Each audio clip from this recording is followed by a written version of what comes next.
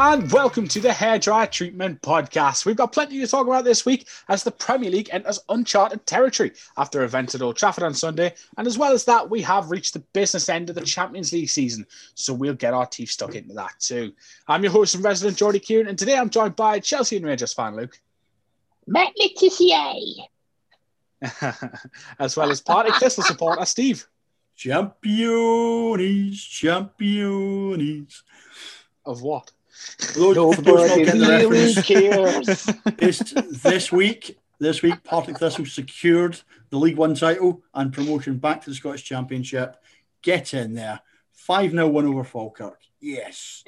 Congratulations, but also nobody really cares. But congratulations all the same, Steve. Congratulations on winning your pub league, mate. He's going to come and punch us both, and I think we deserve it, to be honest, Kieran. There's a healthy body of water between me and him right now, so I'm happy with that. And there are rescheduled flights, is all I'm saying. Yeah, as you may have noticed, there is no Andy tonight. He's currently off swanning about on holiday, so hopefully we'll have him back with us next week. Anyway, let's dive straight in. With the Premier League, there's one giant story dominating the headlines this week, and as you may expect, it will dominate a fair bit of this podcast too. On Sunday afternoon, Manchester United's game against Liverpool at Old Trafford was postponed after a number of fans gained entry to the stadium during their protests against the Glazer family. There were missiles thrown at TV pundits by a select few, while the majority of fans who entered the ground remained peaceful and left quite a few minutes later. The aim of their actions was seemingly to make their point heard as loud as possible, by basically making sure that the game that day didn't happen, which they were quite obviously successful in doing. They wanted to make their voices heard on the world stage, and they did pretty much just that. Their actions have gained a lot of praise from many supporters and pundits alike, but as you would expect, there has been plenty of criticism too. Luke, do you approve of the actions of Manchester United fans this weekend? Not really. I think if it leads to cancellations of games and stuff, and I get they're annoyed. If you look at we'll talk about this obviously a bit later, but in short, they feel like they've been taken for a ride, and they kind of have. But yeah. When it gets to a cancellation of a game, and especially at the moment with COVID still being a thing, I think they were a bit stupid, to be honest, and I can't really condone it in any way. Yeah, I mean, I guess that's fair enough. But Steve, what were your initial reactions?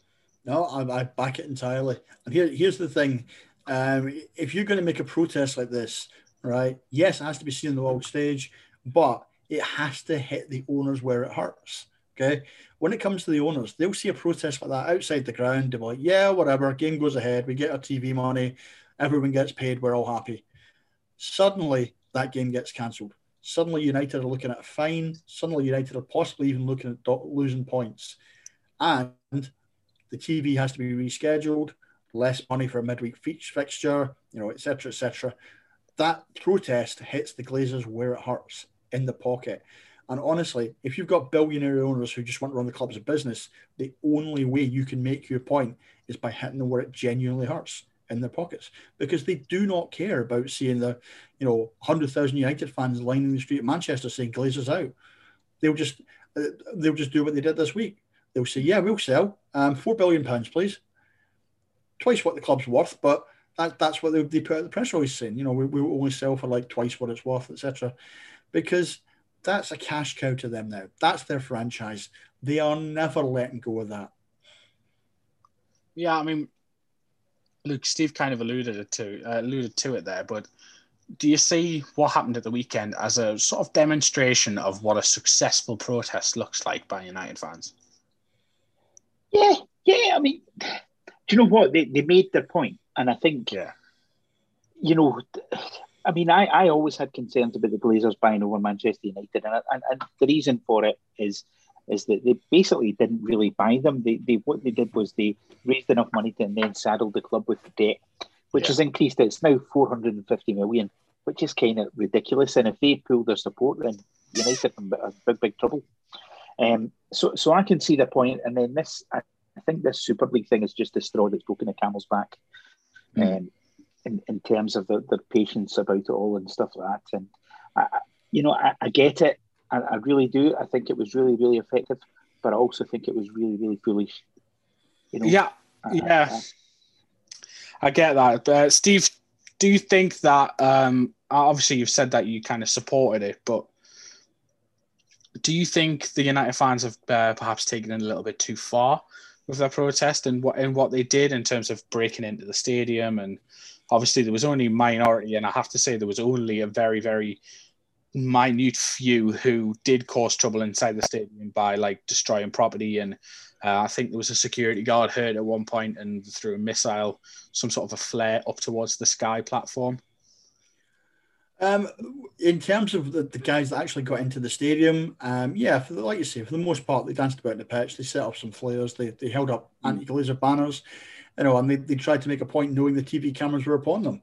And to be honest, if you look up a platform and see Roy Keane and Graham Souness there, you're going to take a shot. You're going to take a shot.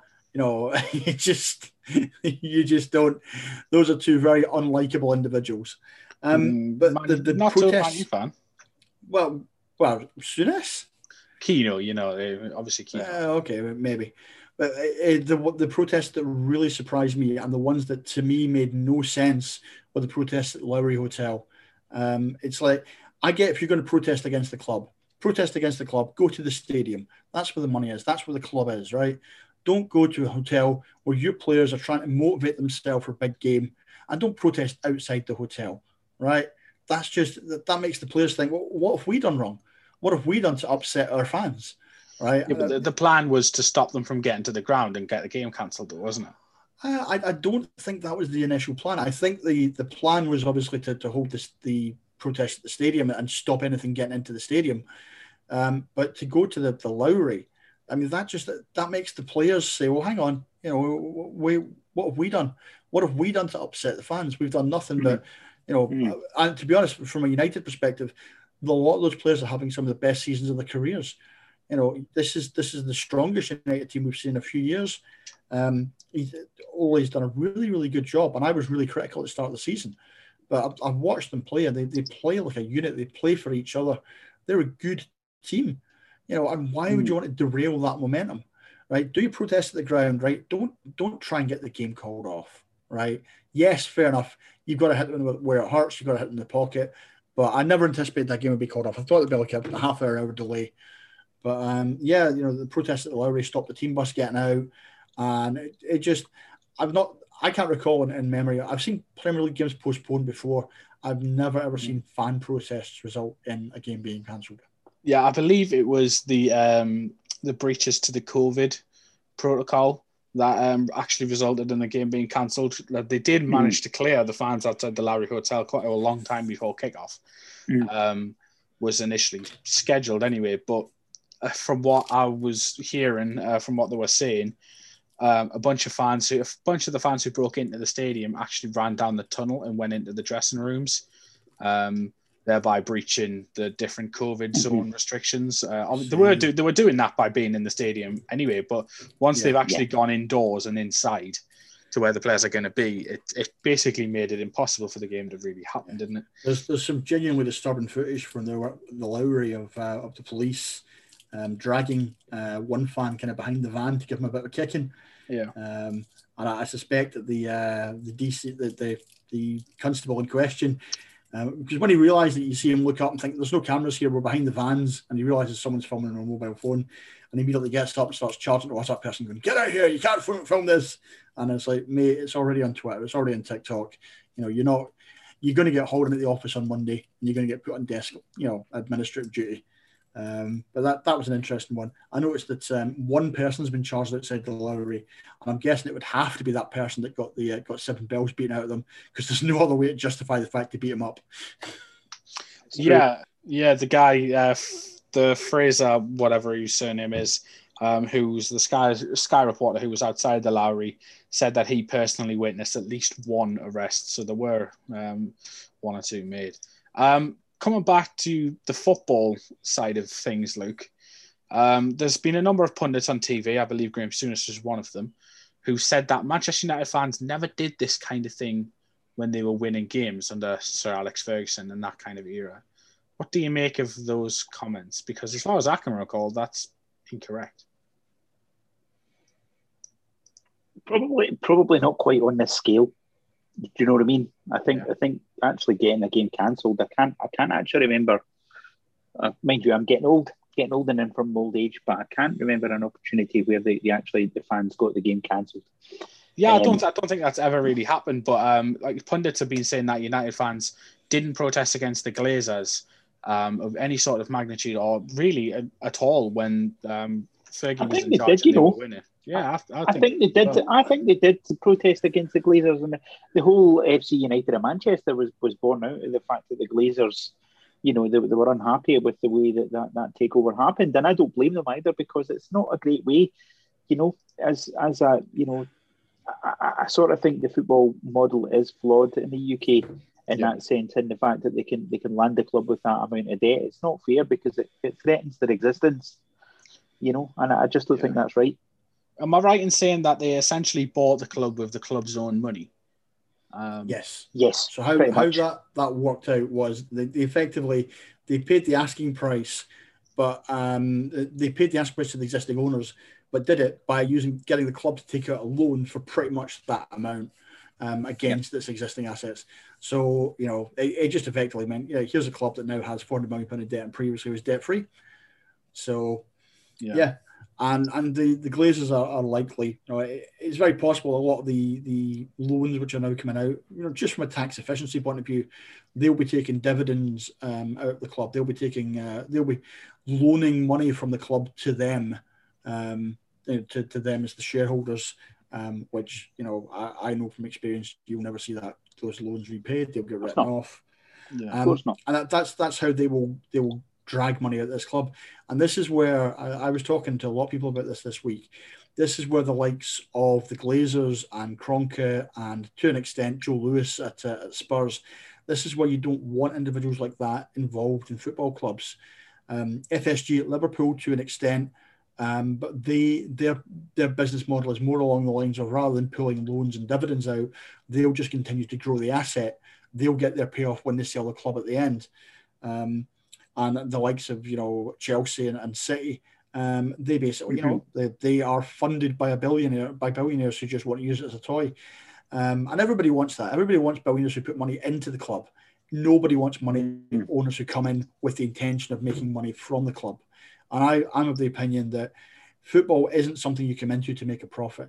Yeah, fine, get your club on an even keel and let it run, based on what it makes. But don't come into a club thinking, I want us to earn 100 million this year. I only want to spend 60 million because I want 40 million for a new super yacht. That's the thing. I mean, if they were serious about running a club properly, they wouldn't have saddled it still with 450 million pound worth of debt. I mean, however many years later, they would have actually had a plan to pay down that debt so that the club was debt free. Because that's what I would do if I was a football club owner that was looking for the long term and trying to or convert it to equity, for example. That's another way to do it. That's actually a tax efficient way of doing things, is to put the loan there and then not pay the loan down, because you can claim back against the loan interest and such. Well, they're doing it because it's low interest right now, right? So it kind of makes sense from their point of view to be tax efficient that way. But like I said, and bear in mind that I'm also a Rangers fan, so I kind of understand some of the stuff that's going on with benefactors and stuff. But at least, you can see that other clubs are trying to convert it to zero equity. You can see it with the likes of Stoke and stuff, or not zero equity, zero debt, by converting that to equity. And that sort of makes sense to me. Yeah, but those are clubs who their intention is the owner's intention is to actually run the club on an even keel, and they put the money in to begin with to try and get the club running at that level. The Glazers didn't come in to get the club running on an even keel. The Glazers came in to strip the assets out of that club and keep it running as long as possible, and then sell the shell of what's left to whoever wants to pay them a couple of $1 billion. Well, there is that. Yeah, if we actually look at the Glazers and the Manchester United fans, their campaign to have the Glazers removed from their club, is there anything that the fans can actually be doing, or have we reached a point where it's pretty much damn near impossible for that club to be sold, given the sheer asking price that the Glazers are asking for now, Luke? I think it is, because I think ultimately what they're going to be looking at, I think, is that Well, buying a club like Manchester United, if you're an individual billionaire, it's a plaything, right? It is. You're not going to make money off it. So somebody that's going to have to buy it would have to be super, super rich, like Jeff Bezos, or maybe the King of Dubai, something like that. I don't know. You know what I mean? And it becomes a vanity project more than anything. Because in terms of people who can actually afford to buy Manchester United and run it successfully, you are looking at that ilk now, aren't you? There's a very, very finite amount of people who can afford to come in and do that. Yeah, there's a limited amount of people in the world that can buy billion-dollar businesses. $4 billion businesses. Wow. Absolutely. Yeah. But the thing with this one is that the Glazers, they don't need to sell. Here's the point. And they can sit and drain that club every year, picking up loans and dividends and everything else, because as far as they're concerned, only two things matter, which is the TV money and the commercial revenue. The fans can't influence that. The fans can say, well, we're going to give up our season tickets, to which the Glazers will say, we've got a waiting list of 50,000. Tough. We'll just give it to the next guy. And the next guy won't be nearly as concerned about, who owns the club and who runs the club. The next guy will probably be in London, travels up once or twice a year to watch the game from a nice vantage point. Doesn't really follows the club on TV, but doesn't really follow it. He's not born and bred in Salford, that kind of individual. And that's the problem with United, is that United have reached that stage where they're a global multi-billion-dollar industry. People fly in from thousands of miles away to watch them play, and the club doesn't really care about its fans. It doesn't. For every local fan that says, I'll never attend again, I'll go and watch FC United, they know there's someone going to travel up from London on the train or fly in from Beijing to get, just so they can get pictured at Old Trafford with the United scarf. That's true. The stage at which the protest can make a difference is gone. And the kind of protests they made on Saturday were the only thing that can actually hurt the Glazers, which is when games get called off, and the club starts to hurt through fines, through we're still talking about possible penalties to points loss, which would really hurt the club. And this is where a lot of the fans are saying, oh, we shouldn't have taken the protests that far. I'm like, well, if you want an outcome, which is the Glazers out, you're going to have to start looking to that level of protest, because just saying I won't go there and I won't buy the merchandise, it's not going to cut it. That's true. Luke, Steve kind of touched on it there, but you now are in an era where the days of 60, 70,000 Mancunians born and bred from the streets of Salford, lining the Stretford end, they're gone now. A lot of Manchester United's ground, a lot of Chelsea's ground, a lot of Liverpool's ground even today is made up of fans who come to the stadium, they come to the city on a break and they think, oh, should we catch a game while we're here? They come to the UK and they think, oh, we'll catch a game at Man U while we're here. Or the armchair fans who catch the one or two games a year, the tourist fans. Yeah. The fact that these have become tourist clubs now, and as Steve says, basically meaning that the hardcores giving up their season tickets doesn't really matter. Do you think that's where the biggest issue is going to be for those hardcore fans who are just desperate to have their club back from these leeches, essentially? Do you think that's where that problem mainly lies? It's interesting, actually, because, if you think back to even Roy Keane at the time was talking about the plastic fans with their prawn sandwiches and stuff. So I don't think this is anything particularly new with Manchester United. I do think it is a problem for the hardcore fans, because, we've always joked that, all the Cockneys love Man United and that's their favourite team and all that sort of stuff. God love a duck and Man United, you know what I mean? Yeah. But, joking aside, it kind of is the truth, isn't it? It's difficult if you're a Manchester United fan that is actually from Manchester. You're going to be hurting more, but ultimately they're in a kind of minority in terms of the... As I said in the ESL, the whole ESL thing, they're not the fans they care about. They're legacy fans. Yeah, that's true. That's exactly it, Nick. They don't care about the legacy fans. They care about fans of the future. So Luke... Steve doesn't think there's anything really that the fans can do. What do you think? Is there anything at all that the fans, as a fan base, can actually do that will go some distance towards removing the Glazers from their current position as owners of the club. And the same goes for Liverpool fans in FSG. Well, see, the problem is with teams like Manchester United and Liverpool, the fans have got very little leverage. It's not as if they can organise to buy them out. So really, practically speaking, all they can do is either boycott the games and picket them so that they don't sell tickets and stuff like that, and ensure that that nobody actually does watch the games as well and pay-per-view and stuff like that. So, but their options are limited. It's the same as Newcastle. There's very little you can do to force Steve Ashley to go either, and that's a pity. That is a real pity as far as I'm concerned, because the fans are the lifeblood of the game as far as I'm concerned. So it's, and even though it's Man United and everybody hates them, it's still a shame. I can see Steve laughing at that. Yeah. I think it is a very, very tough situation. I think there's been a lot of calls from fans for the 50+1 rule, which is used quite significantly in Germany, to be brought into place in the Premier League and in British football as a whole, really. Do you see that as a viable alternative to, a viable solution to the problems that we're facing in English football at the minute, Steve?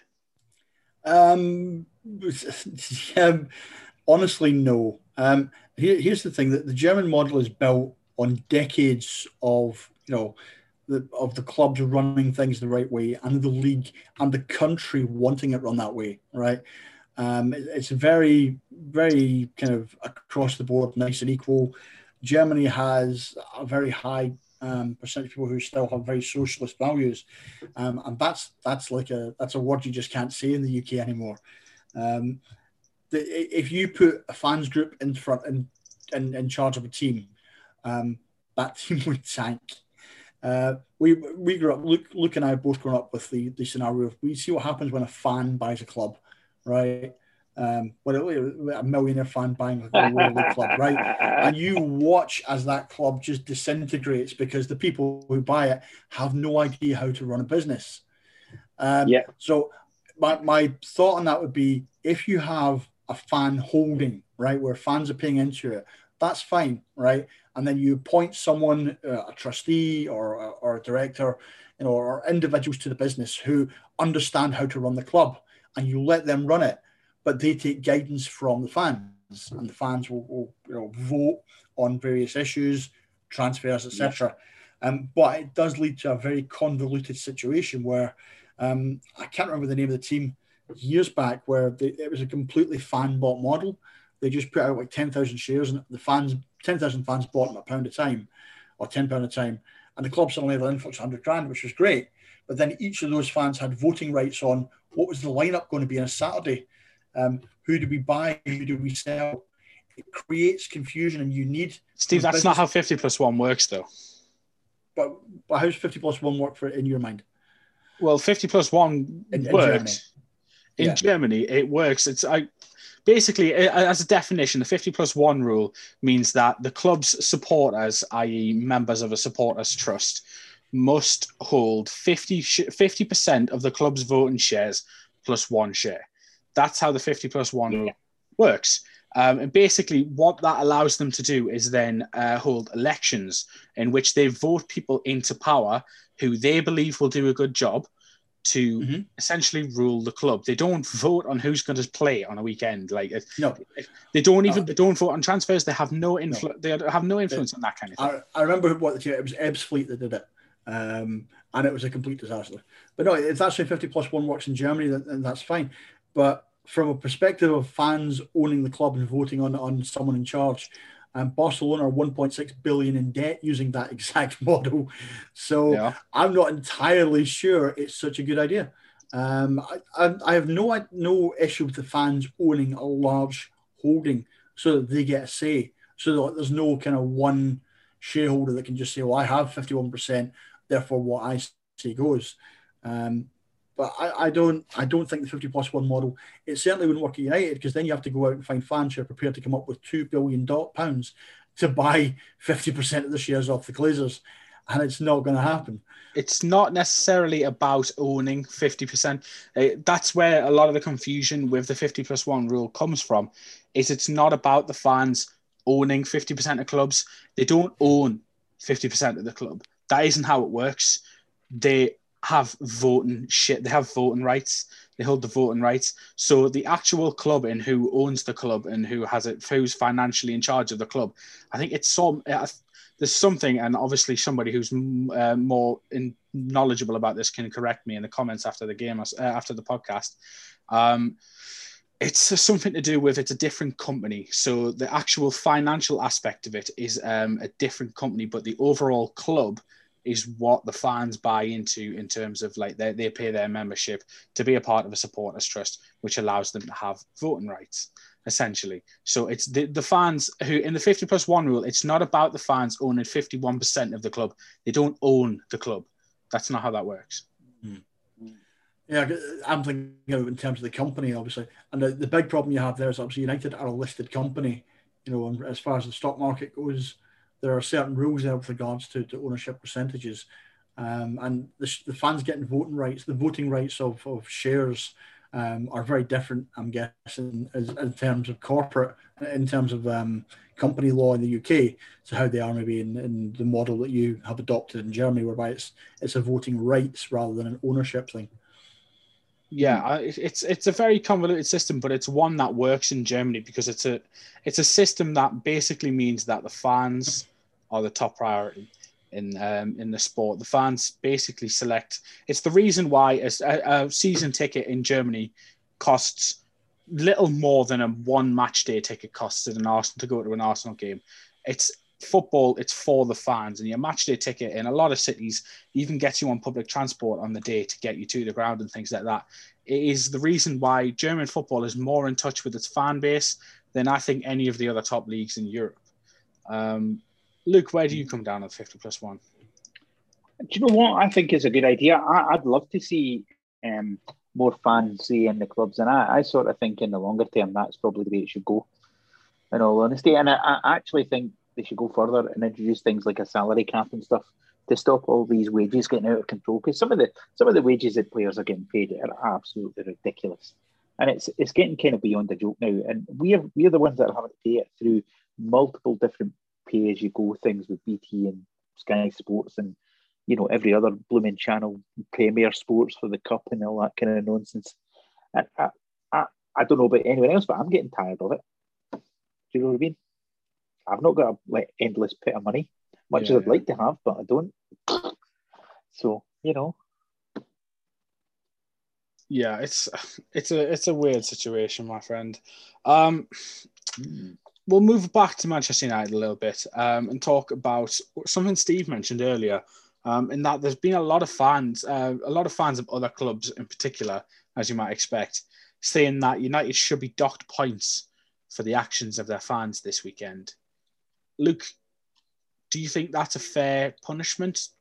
Do you know what? That is honestly opening a real can of worms, because all it takes is one set of hardcore fans of another club to go and create trouble, and suddenly everyone's getting docked points left, right, and centre, and the winners get -1 points at the end of the season.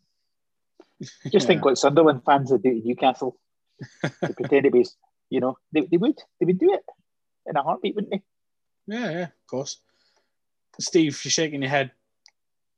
Yeah, I completely disagree with that. This is the kind of paranoid approach that's getting put out for a lot of clubs. Well, if we do that, then what will happen is the fans of our rivals will come, they'll stir up trouble, but we'll get docked points for it. It's no, they won't. The argument there is based on the fact that the police don't exist. I'm pretty certain that. What? Just because they're paranoid doesn't mean they're not out to get you. Look, you're being paranoid about this. Trust me. It's like Rangers fans arguing. It's like, well, hang on. What happens if Celtic fans decide to come and cause trouble outside of Ibrox? And I'm like, I'm pretty certain that Rangers fans and Celtic fans have no trouble finding fights outside of Ibrox and Celtic Park, regardless of whether or not teams are getting docked points. And they've been doing it for centuries, right? United and Liverpool fans have had plenty of chances to fight with each other, and I've never seen clubs getting docked points, okay? What you will get is always a hard core of fans at your team want the team to run the right way. Okay. And when they see that not happening, they'll protest. They'll protest loudly. And then sometimes, they'll take that protest as far as they possibly can or beyond legally, which is why also we got arrests at the weekend. But I don't see the viewpoint that people will come and cause trouble and we'll get dock points for it. If that was the case, that would have happened a long, long time ago. Yeah, I think that's always been a little bit of a worry, though, that sort of paranoia, as Steve calls it, about a lot of the things. It's one of the things that people bring up when you talk about racism punishments, is the reason why you can't dock teams points and punish teams so heavily for doing that is because you just get fans of other teams coming to the grounds and shouting racial abuse in order to get the team banned or docked points or something like that. You know what I mean? It's always been one of the arguments against docking teams points for that kind of thing. So yeah.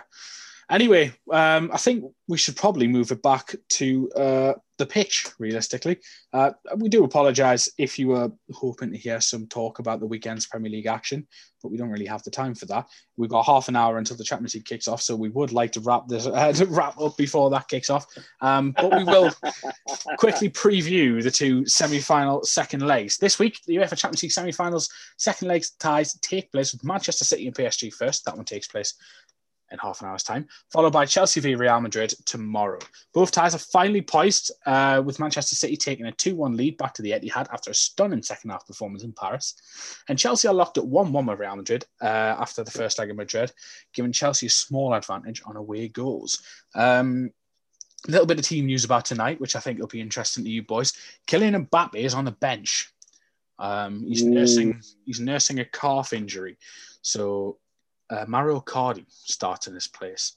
Luke, how big of a problem is that going to be for PSG? You know what? He's like the talisman, isn't he? So I think they must have done everything to try and get him ready for the game. But I think the fact that he's on the bench speaks volumes that he'll be lucky to hobble off for the last 15 minutes if they need him, which they're going to, because Man City played brilliantly in the last game, and there's nothing to suggest that they won't do it again. I mean, they are a great team. So I'm really looking forward to the game, actually. I'm super, super excited about it. I think City are going to do it, I think. City. Come on, City. Steve, it's going to be a tough ask for City to keep PSG out tonight. Yeah, it's going to be easier without Mbappe. I mean, I was looking at the stats for it, and Mbappe's stats as a player in the Champions League are absolutely insane. His stats for just this season alone, just for the club, it's like he scored 37 goals in 43 games, including 8 in 10 Champions League matches. Right? You lose a player like that, you lose so much more. You lose so much more than just the goals. You lose the confidence in the team of where's our talisman, where's our guy that's got us to the dance, the guy that brought us to this level. He's not there. He's on the bench, and he was struggling with that calf injury before the weekend. He missed the game against Lens. And to be honest, I think we talked before about when City have De Bruyne back, and he's carrying a kind of a niggle here and there, and you play him in a game that he's maybe not, he probably shouldn't start, but you desperately need him. In fact, the perfect example, Andy was talking about the Carabao Cup a couple of weeks ago, and Harry Kane basically hobbling through the game, not looking match fit, not looking sharp, but he's the talisman that you need on there to galvanise the players around him and give them the confidence. And without Mbappe, I think PSG will really struggle tonight. I mean, they're already minus Idrissa Gana Gueye from the red card from the first leg. And Herrera is playing in place of him, and Abdou Diallo is playing instead of Mitchell Bakker at left back as well. Is Moise Kean there? Is Moise Kean on the bench again? Yeah. I've not seen the lineups for tonight, but yeah, Moise Kean's on the bench. It's as I mentioned before, it's Mauro Icardi who's in place of Mbappe. Yeah, I mean that's an odd one. It's like Moise Kean, the guy who goes to Everton and then gets loaned out to PSG. I mean, how many players do you know that get loaned to bigger clubs? It's just a weird one. Crazy, isn't it? Players with very good agents. Yes, absolutely. But no, I think PSG will struggle without Mbappe's pace. They still have Neymar's trickery, but it's Neymar. Which Neymar shows up tonight? Is it the Neymar that in the first leg was almost unplayable, dribbled at everyone, got into the box, was set up everything left, right, and centre, and was unlucky not to come away with a couple of goals? Or is it Neymar that will dive and huff and roll around the place and be looking for free kicks and penalties and yellow cards? I think you'll see possibly both of those Neymars. In the first half, he'll be ready and raring to go. But if it gets to the second half and things aren't going PSG way, you might start to see a little bit of the more temperamental Neymar. Yeah, I personally think we'll see. I think in the first 5-10 minutes, someone like Diaz or Stones, if they're up against them, they'll give them a little bit of a reducer. And after that, you'll be like, well, I don't really want to play. The big boys kicked me. And that'll be the last we'll see Neymar in this game. Interesting. Luke, the way PSG normally play is basically on the counter-attack. Sorry, Alexa, I wasn't talking to you there. Anyway, PSG like to play on the counter-attack. And Kylian Mbappe is a big part of that. With Mauro Icardi is a very different type of player. He doesn't possess the pace that Mbappe possesses. He's not really a kind of a player that's going to slot into a breakaway system very well. So are you expecting to see a different style from PSG tonight with that Mbappe? They've got to go for it anyway. I was kind of thinking that anyway, that they've kind of got to go for it in any case. So I think they were always going to change their style anyway, to sort of be much more on the front foot. So that's why I think it'll be a really good game, actually, because I don't think they're going to hold back. I sort of liken it to the same way in the previous round when Bayern Munich had a right good go at PSG. Kind of the same sort of scenario where they just went for it and it was a really, really good game. And I think that's what will happen tonight. Because City won't, sacrifice. They're not going to sit in. They're going to play their game, aren't they? So it could be. City have the minerals to deal with it, do you think? Oh, aye. I think they're way improved this year. Way improved in defence as well. So I kind of think it's going to be really cool and really interesting. Yeah. Could be 9-8. I hope so. It'd be awesome. It's just a thought. I mean, one of the reasons I think City will win this is the exact opposite of PSG. City, they have De Bruyne there in the midfield, but this season when City haven't had De Bruyne, City have still looked like an amazing team. It's like people slot in and slot out. It's like they have the right players to cover the system, the right players to rotate, the right players when they have injuries. So they don't have that one talisman where it's like someone gets knocked out injured and they're going to be like, oh no, what do we do? It's like Aguero hasn't played most of this season. And yet City, the goals have come from everywhere. Mahrez, Gundogan, everyone basically except Raheem Sterling. There's no weakness in City. This is the thing. You can't look at the team and say, oh, they've got a problem at centre-back, they've got a problem at the wing-backs, they've got a problem out wide, They haven't. Not only have they got no problems, but they've got cover in all those positions for when a problem arises. They have the best squad in the Champions League. And that's the reason why I still think they're going to win it. A friend of mine said to me earlier this week that given that City could do what they did at the weekend, which was essentially change their entire team bar like 3 players, one of whom was the goalkeeper, and still have that level of quality in your starting 11, City should win every trophy every season. True, isn't it? Isn't it true? There's no reason why they shouldn't. I mean, City at the moment look as they're going to win 3 trophies this season, right? And the 4th one, they went out on penalties. And it's like it's an awesome squad. It's scary, and what will happen in the summer is they only need to go out and buy 1 or 2 players, and they won't buy first-team starters. They'll buy someone to fit into the rotation. Pep was quoted in the press this week as saying, if you've got a player who doesn't like to be rotated, Man City is probably not the best place for them. But if you've got a player that wants to win trophies, Man City is absolutely the best place for them. Yeah. Without a shadow of a doubt. I think I know the answer to this, but are Manchester City the current favourites of the 4 remaining clubs to win the Champions League trophy, Luke?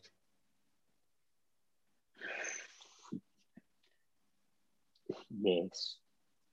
Yeah? I'm saying that kind of sheepishly because I want Chelsea to win, but yes. Oh, I forgot about that. You can't make me say it. Come on.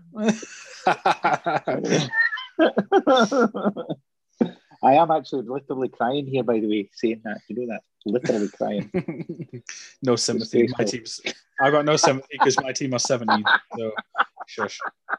I'm not gonna feel sorry for you for being in the Champions League semi. I know. It's a tough life, mate. It's a tough life, you know. I bet. Steve, what do you think? Are the City the favourites? Yeah, City are the favourites. I mean, City are the best team. City are the best squad. City are the most informed. City have the most stability of all the squads. And City are the favourites for the title. The only thing that will stop City is a Chelsea performance like they did in the FA Cup semi-final, where they kind of like backs to the wall.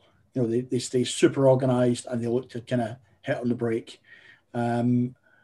So I mean, City should win tonight. There's nothing I see in that PSG lineup that says to me PSG can win that game tonight.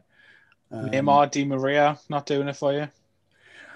Yeah, I can't believe I'm saying this. Like Neymar, Di Maria, and it's like which of the 4 world-class centre fullbacks that City have got will be keeping those in the pockets? Will it be Kyle Walker? Will it be Zinchenko? Will it be Jose Cancelo?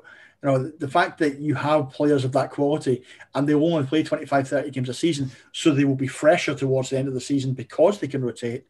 Whereas the likes of Neymar and Di Maria, will have to play every game because PSG, they're still fighting for the league title in France.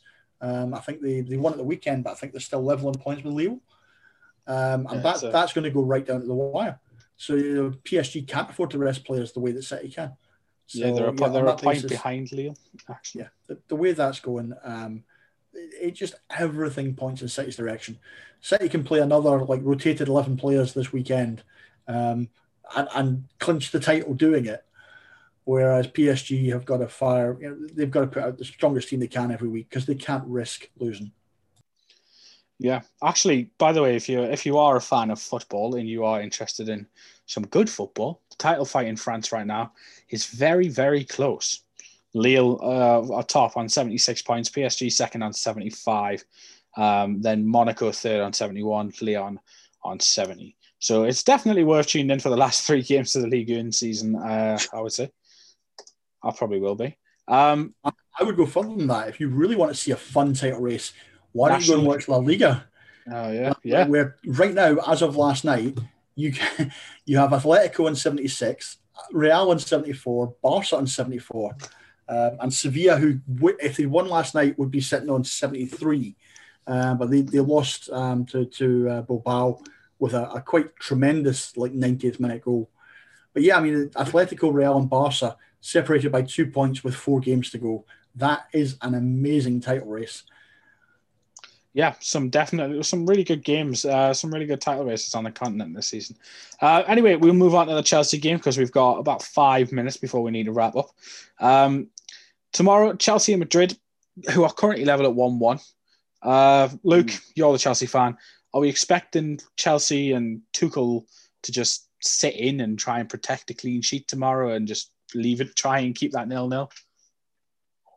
Oh, I don't know. I think sitting in and hoping for nothing each is a dangerous game, and I think Thomas Tuchel's been through this too many times to even consider that. I think they'll just.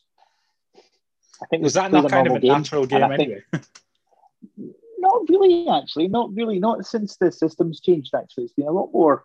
I quite like the flexibility of the 3 at the back. Actually, it does work quite well. Yeah. And actually, the people like Azpilicueta have had a bit of a new lease of life actually in that system. So it seems to work pretty well. The same for Rudiger as well. Rudiger has looked tremendous in that system as well. I think it's suited them down to the ground. So I think they'll play their usual game. They might be a wee bit more careful, but I fancy them to beat them. I honestly do. Fancy Chelsea for the win again. Come on. Let's do this. Come on. Interesting. I'll bet good money Steve's going to say something different. You would you? I would actually, yeah. I don't know, because I'm looking at the injury report and such, and I don't see Chelsea sitting in and getting 0-0 draw. I'm looking at the Madrid injury report, and Varane, Vasquez, Carvalho, and Valverde did not train this week. Valverde will probably, he was under COVID protocol, so he'll probably be all right. But the rest of them, I think Varane's probably going to be out. I can tell you, Vasquez, Carvajal, Varane are out. Ferland Mendy and Sergio Ramos are both very doubtful. Yeah, they did take part in training sessions this week, so they might be able to feature. And I think if Ramos or Mendy can play, Zidane can kind of play his preferred 4-3-3 system instead of playing with the back five. And if you can do that, you've got a much more kind of attacking Madrid, which, let's be honest, since they've given away the away goal, they need to like just go out there and go flat out. Chelsea have only got 2 injury problems, but I think it looks as though Rudiger will play with the old Phantom of the Opera mask. But Kovacic will be out. So, yeah, I see it in Chelsea's favour. One of the things I've said since Tuchel took over is Tuchel organised a team which was, filled with talent but low in organisation. And he kind of solidified them at the back, which is the key thing that they needed to be. He brought back older heads like the likes of Alonso, the likes of Azpilicueta, who Lampard had kind of been looking beyond. Lampard was looking 2-3 years down the line. He wasn't thinking short term. And I think you're right. Luke had it on the head there. Azpilicueta's had a kind of, he's had a career resurgence this year because Tuchel has said, look, you are my captain. You are my rock at the back. You can play as many games as you're fit to play this season. And Chelsea benefited from it. So I think weirdly with Cesar Azpilicueta is he's kind of been deployed as a right wing back, which is not a role I would ever have attributed to Cesar Azpilicueta. Yeah, well, he used to he's play very right between the right Chelsea, centre back. So yeah, he's very between the right centre back and right wing back, just depending on how they wanted to use him. And that last couple of games he's been like a wing back, hasn't he? Yeah, he has been. Yeah. I mean, I questioned that. I'll say to look. Yes, I see if you don't get Ramos or Mendy in the team, or if you do get Ramos and Mendy and they're not 100%, and Zidane plays 5 at the back, then there's no way to me Madrid win this game. Chelsea can just sit. They can keep possession. They've got tremendous pace in attack, and they'll go on to win this game 1-0, possibly even 2-0. But if Ramos is back and Ramos is 100% fit, we talked about talismans. Ramos galvanizes that Madrid team, galvanizes the people around him, and if he plays and he's fit, Madrid could nick this. They could nick it by the odd goal. But I don't want to sit on the fence in this. I'm coming down to say this is a Chelsea win, not just they're not going to sit in. They're going to win this 1-0 or 2-0. Can I make a bold prediction? I think. Well, Andy's not here, so yeah. I think that there's been some shades of the 2011-12 season for Chelsea this season. So I think if you see Timo Werner score tomorrow, the flop striker, as it were, in quotation marks, basically playing the role of Fernando Torres, then you will see Chelsea win the Champions League because it's just too similar. If Timo Werner scores a goal that wins Chelsea the game tomorrow, or puts Chelsea through to the final, then Chelsea are winning the Champions League, and I won't be told otherwise because it's just too much like 2012. Come on, Kieran. Come on, you know it. Come on. If the first goal tomorrow is scored by Karim Benzema, who has taken nothing but stick for the last 5 years at Madrid, then Madrid will win that game. That's my kind of. I should put 5 on it. Benzema first scorer, because if that happens, then Madrid are winning that game.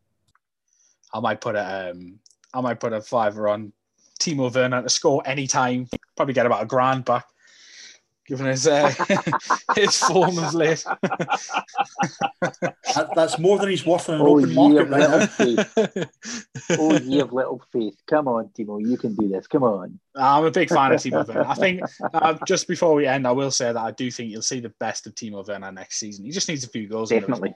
Yeah, I agree. We will see the best of Timo Werner next season when he's back playing in the Bundesliga. Rubbish. Silly man. Rubbish. Silly man. Anyway, we are going to wrap it up there. That's just about all we've got time for. So do be sure to tune in again next week when we'll be back to debate another week of football headlines from around the Premier League and beyond. Thank you very much for listening, and we'll see you then.